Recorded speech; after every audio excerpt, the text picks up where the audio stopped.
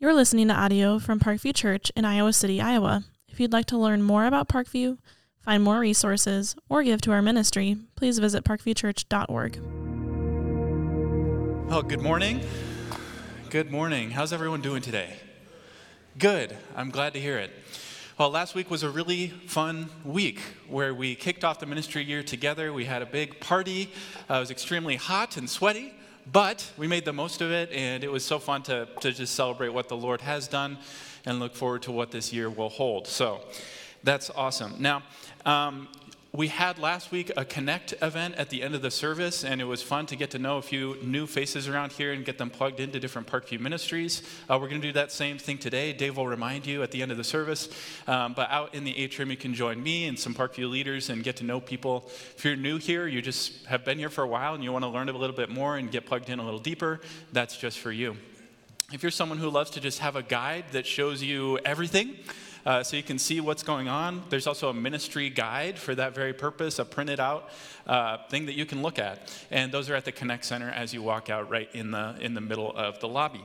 So take a look at those things, and as we launch into this new season, we want to be on the same page and well connected. So with that said, we're going to dive into Luke today. That's where we're going to be. You can turn in your Bibles to Luke, the Gospel of Luke.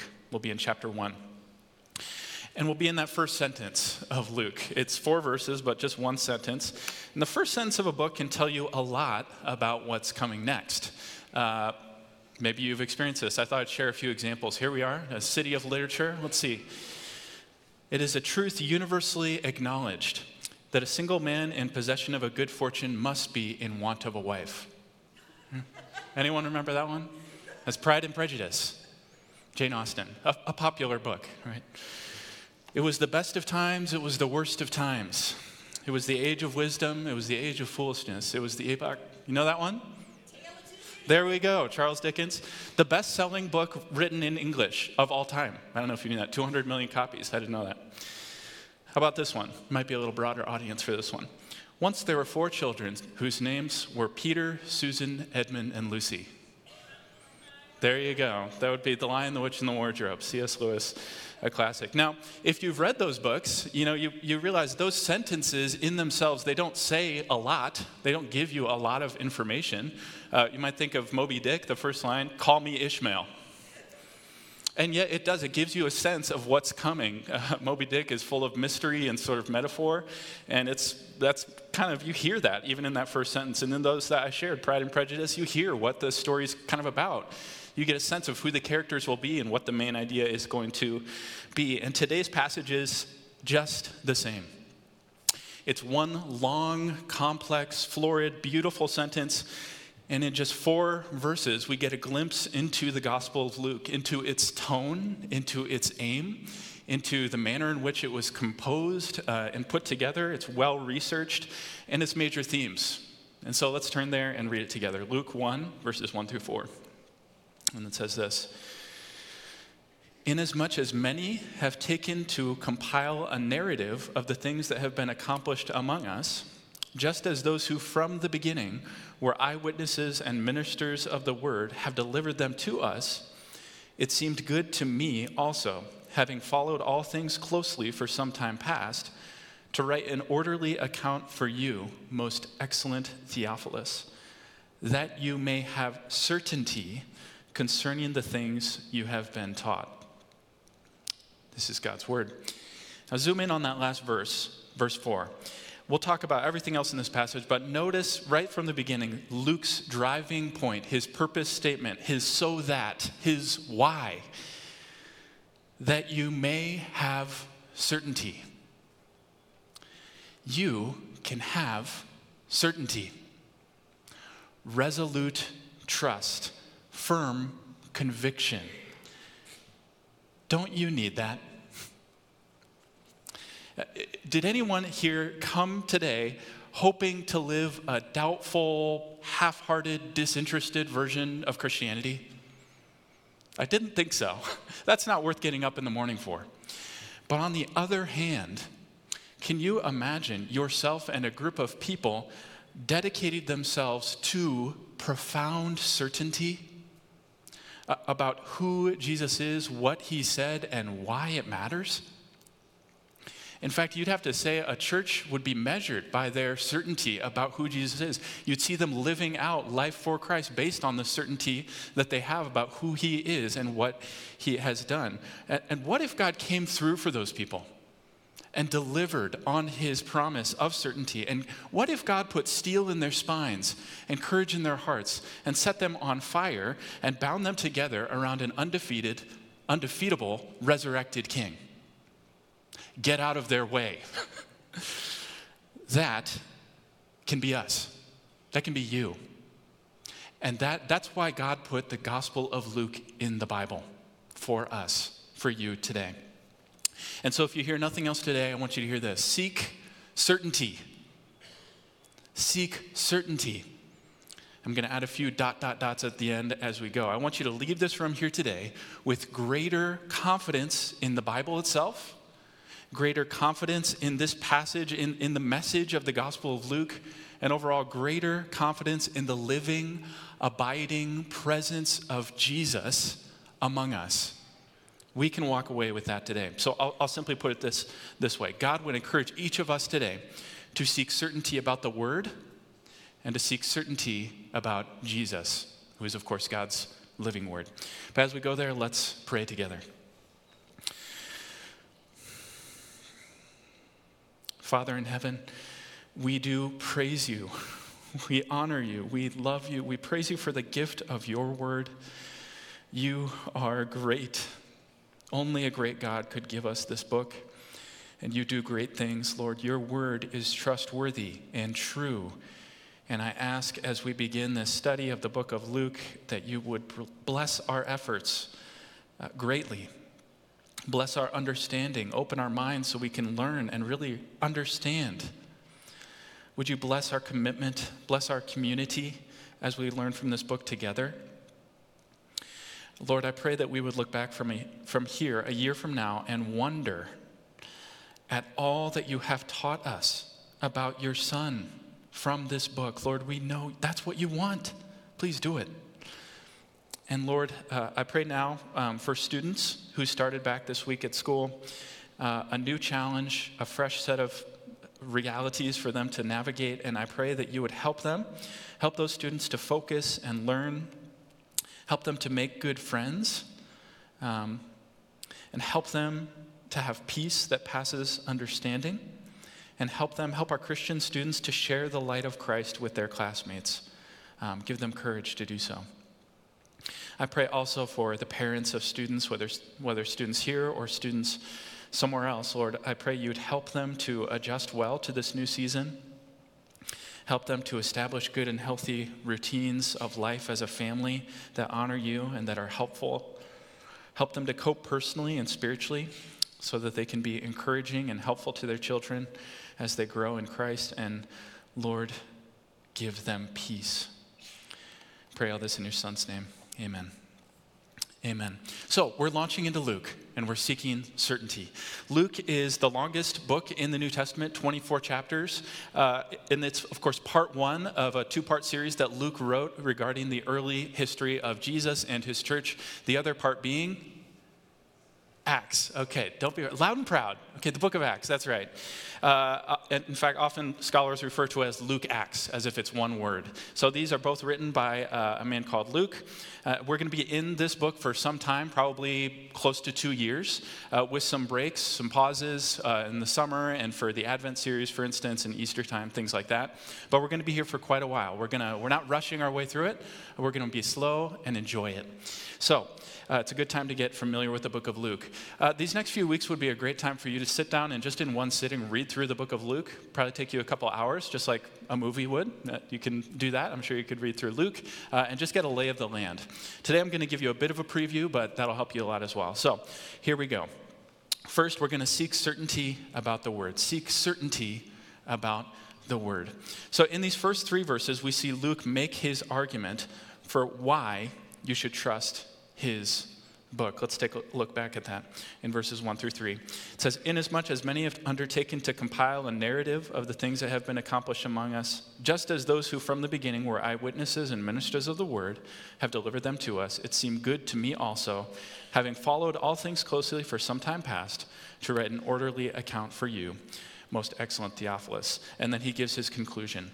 And this is what everything else is driving toward, that you may have certainty concerning the things you have been taught. So what comes before that are the reasons that you can have certainty. Everything else is coming before this. So that means here are the reasons that you can trust my orderly account. So what are those things? Well, first of all, before I even dive into that, I want to just point something out. There's a certain school of thought in the Christian world that in order to have faith in God, you essentially need to divorce yourself from human reason. That all faith should be and almost ought to be and just blind faith. You shouldn't need reasons, you shouldn't need argument, you shouldn't need logic. And that if you have doubts or questions about the Bible that you feel like you haven't yet resolved, that's actually a matter of disbelief. And yet Luke here begins his gospel by offering logical reasoning for why you can trust his account, why you can have certainty about the words that he's written, the word of God. And so if you're here and you have questions about the Bible, you have doubts that are not yet resolved, and maybe you've even been scared to express them to someone, I hope you can see right off the bat, and this will be a theme throughout the book of Luke, we'll come back to it time and time again, back to these first 4 verses, that the Bible is not asking you to just sort of sit down, shut up, and believe. What we will find is that God has anticipated your concerns in the book of Luke, and that the Bible has better answers to the questions that we really deal with than anything else out there. And we can live with profound certainty about what those are. So having said that, what are the reasons? What are the reasons Luke gives? So first, what we're going to see is Luke gives some background or some precedents in verse 1, and then he's going to tell us about his sources in verse 2, and he's going to tell about his method in verse 3. It's going to feel a little bit like we're going to school before we go to church, but that's okay. We're going to learn together. So first, Luke inspires certainty in us by describing the background of his book or the precedents of his book. See that in verse 1. Inasmuch as many other people have undertaken to compile a narrative of the things that have been accomplished among us. And so Luke begins by placing himself alongside the community of eyewitnesses and their associates who have worked to put together the story of who Jesus is. He's saying, I'm standing in line with them, those people who have done this, to produce a credible account. He's establishing his place as a scholar, so to speak. Keep in mind, this book is written in the middle of the 1st century, probably in the early 60s AD, and this is just when Jesus' original 12 disciples have begun to die.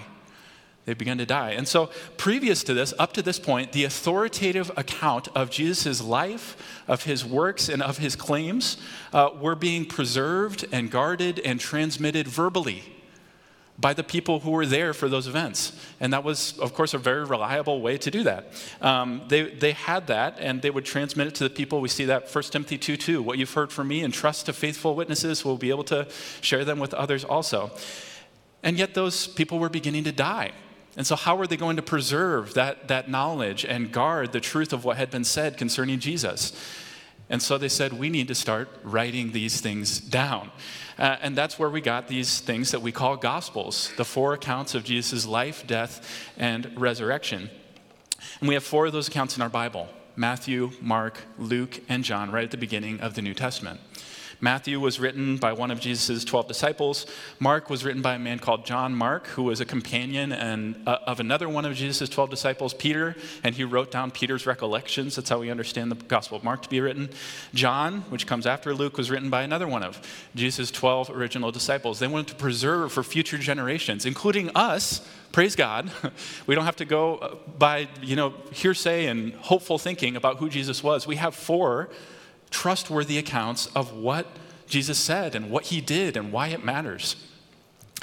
We understand Luke to be written by a non-Jewish or Gentile physician and historian who traveled the world with the Apostle Paul, we learned in the book of Acts, in Jerusalem and throughout the ancient world. So he had personal, firsthand contact with these sources. So Luke begins, therefore, by putting himself alongside Matthew, Mark, and John as credible accounts of what happened when Jesus was on earth. Now, it's worth mentioning, Mark and Matthew died for their words. They died for the accounts that they wrote. Our New Testament is written in blood. How's that for a test of certainty? Would you die for it? Luke, he didn't, and yet he lived his life with profound certainty. He is passing that on to us. Luke is self-consciously writing history.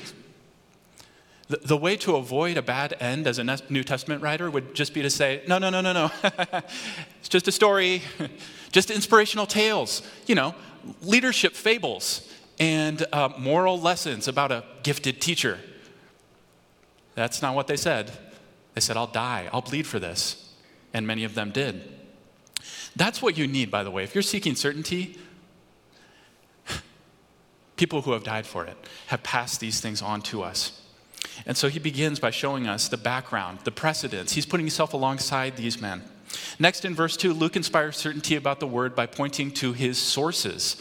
Where did he get this stuff? Where did Luke find these stories? He says, just as those who from the beginning were eyewitnesses and ministers of the word, those who carried out the preaching of the gospel, they have delivered them to us. That is, that community of people who are putting together these gospel accounts. Luke is telling us that the way he got these stories was by collecting eyewitness testimony from the men and women who walked with Jesus, who heard his teaching, who saw his miracles, who saw the effect that he had, who saw him do the miraculous things that he did. These aren't second-hand, third-hand, fourth-hand accounts. These are the first-hand accounts of people who were there, the people who put their finger in Jesus' side and saw there is a hole in his hand. Luke did his homework. And I want to mention something here, and this is related, not exactly here, but about how we can have confidence that a book like the Gospel of Luke, Matthew, Mark, and throughout the New Testament, that we can have confidence in what we have there. And I'm really excited because it's the first time I get to use a laser pointer on stage. Okay, here we go. So this is a graph that shows the transmissional reliability of the New Testament. How can we be confident that the words that we have in our Bible are true to what was written 2,000 years ago when the Gospel of Luke, for instance, was written? Well, on the right-hand side, we have secular works of history. I'll try to do it on both screens so you can see. These yellow ones. So there's things like Homer, and you can see if you look closely, I can send this out if you want. Come up and talk to me afterward. And what each number is and the size of that circle represents is the number of copies that we have that we've found.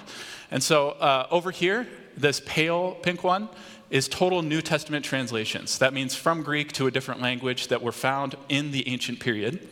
And the smaller one is the original New Testament Greek one. So you can see of New Testament Greek, almost 5,800 copies have been found. And if you didn't have this graph, you'd think, is that a good number? Like, is that a lot? Well, here's number 2 in the ancient world is Homer. And by the way, since this picture is actually 5 years old, and since then, that number is no longer 5,800, it's closer to 6,000. Over 100 have been found just in the last 5 years.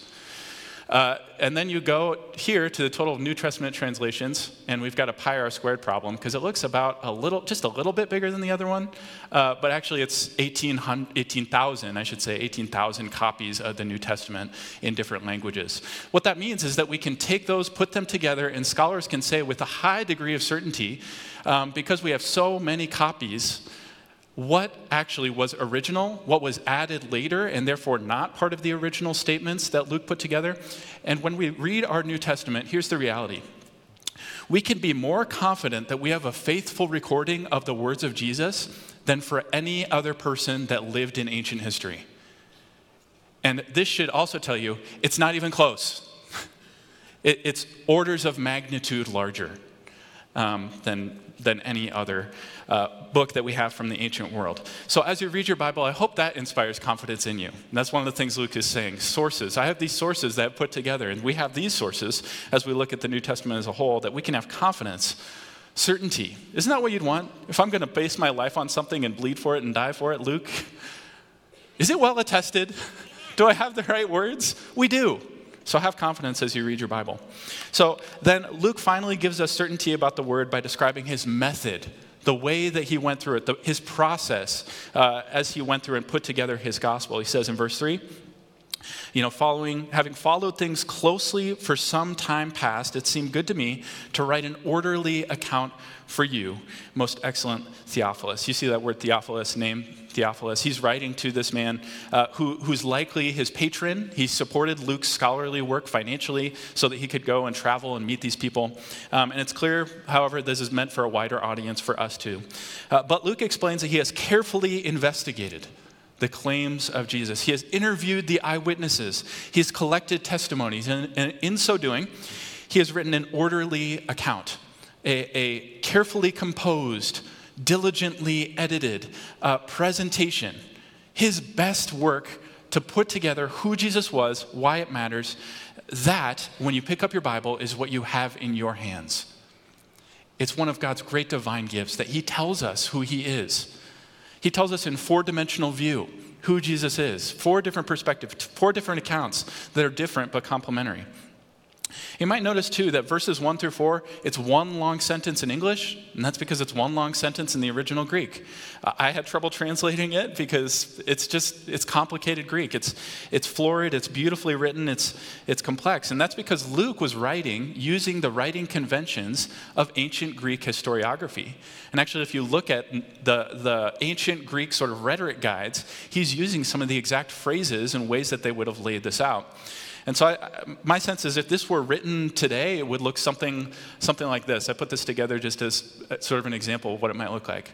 I think it's what we think of as sort of a scholarly paper to be published, to say, what I'm putting together here is true stuff.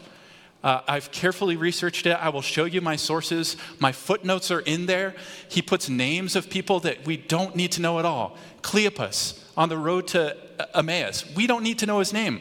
Rufus and Alexander, the sons of the guy who isn't named who carried the cross of Jesus, why do they matter? They're his footnotes.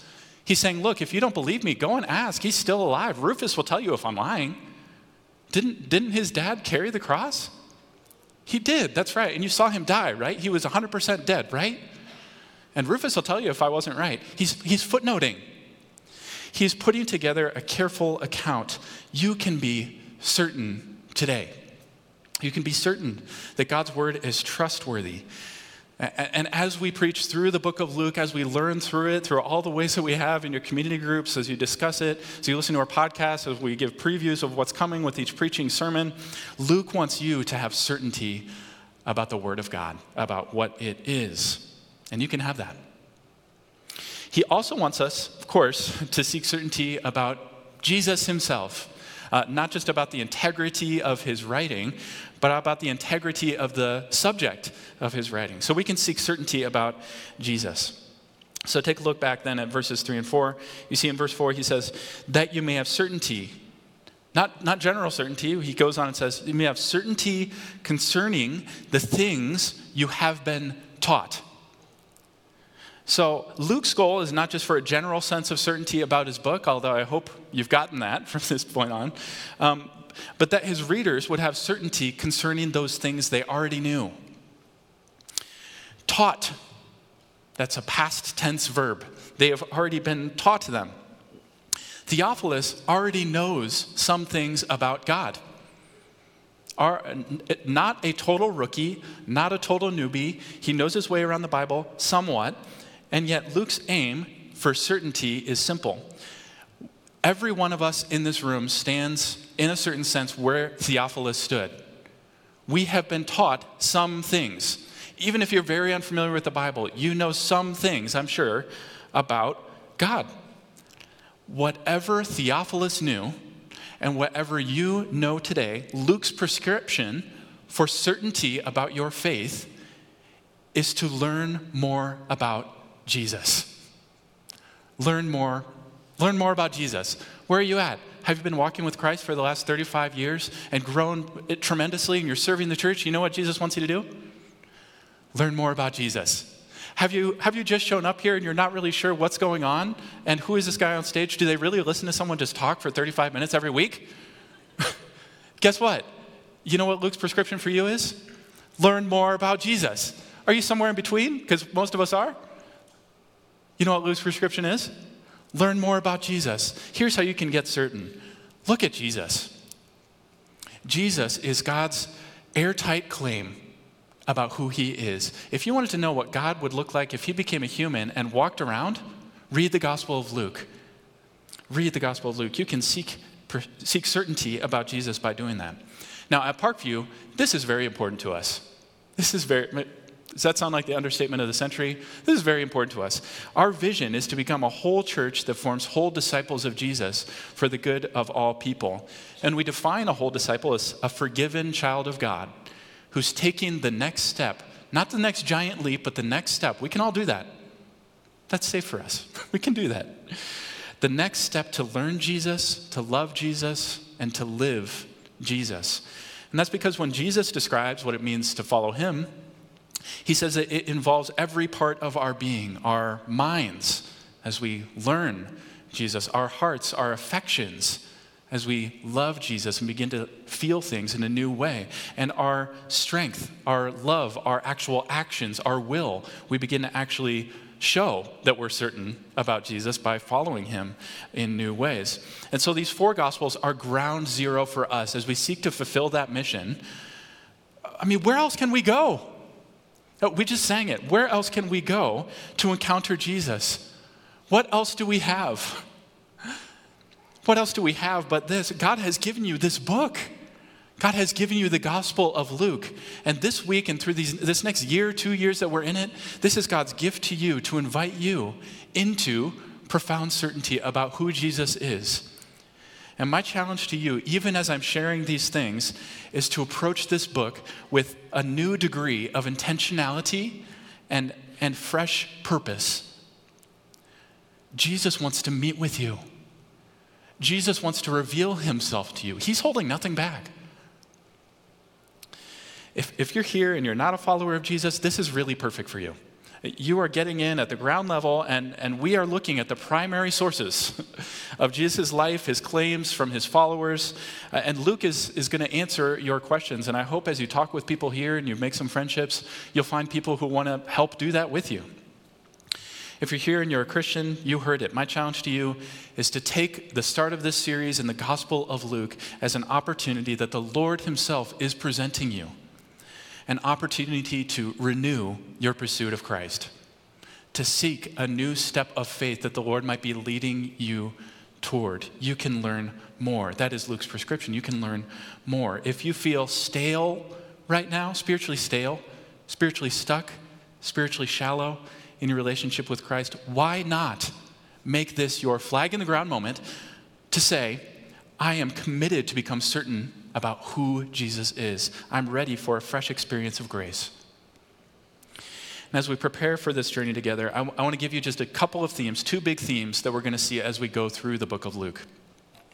The first is that the Gospel of Luke is full of surprising reversals.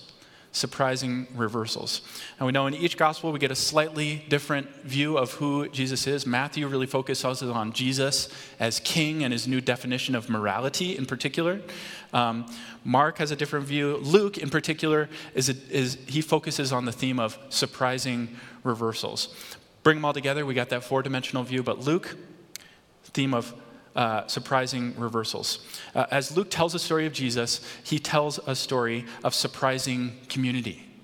Throughout Luke, we see that the people that Jesus is most drawn to and the people that are most drawn to Jesus are not at all the people that we would expect. Luke points this out. In fact, the people you most expect to be saved as you read the Gospel of Luke, the religious leaders, the upright, the righteous, according to human standards, are often the people who are lost. And the people you expect to be lost, okay, the sinners, are the people that turn out to be most likely to come near to Jesus. Luke highlights how we as humans tend to build walls to salvation where God has built a window to come in, a door. Luke wants to show us that God chooses the least likely, and we'll never really understand his salvation until we begin to see ourselves as among the least likely. As we begin to identify with the lost and see the lostness that still exists inside of us and that brought us to Jesus in the first place. So consider just the first couple chapters of Luke so you can kind of see what I mean. In Luke 1, next week, Mark will come and preach, we'll have two characters, Zechariah and Mary. Both of them receive a visit from the angel Gabriel.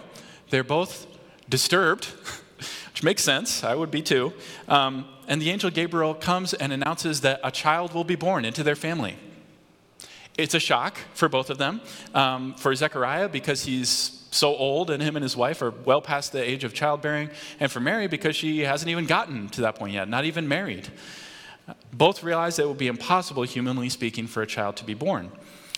But Zechariah, who in our minds would be the most likely, the priest, with a steady job and a stable income in the priest. As long as people are sinning, Zechariah is making an income. Okay, a stable social and religious footing. How does Zechariah respond? How shall these things be? Prove it. And Mary, on the other hand, the teen girl, the poor and uneducated girl from the wrong side of town, believes, let it be as the Lord has said, let it be for me. In Luke 2, Luke highlights the lowly, stinky, deceitful shepherds. Shepherds, lowest rung of society. Anyone can be a shepherd. That was the attitude. Instead of, in Matthew's gospel, where he highlights the kingly nature of Jesus, and he says, who comes to visit? The wise men, bearing gifts, showing to the royal king. In Luke 3, John the Baptist insults the Pharisees, religious insiders by anyone's reckoning, as a brood of vipers who could be just as easily replaced by God with a pile of stones. In Luke 15, we preached this not long ago in our in an earlier series, Parable series, is the story of two lost sons. A profoundly lost son who leaves home and goes and lives in reckless living, and a good, upright son who stays home and follows daddy's rules. Which one's saved? The prodigal.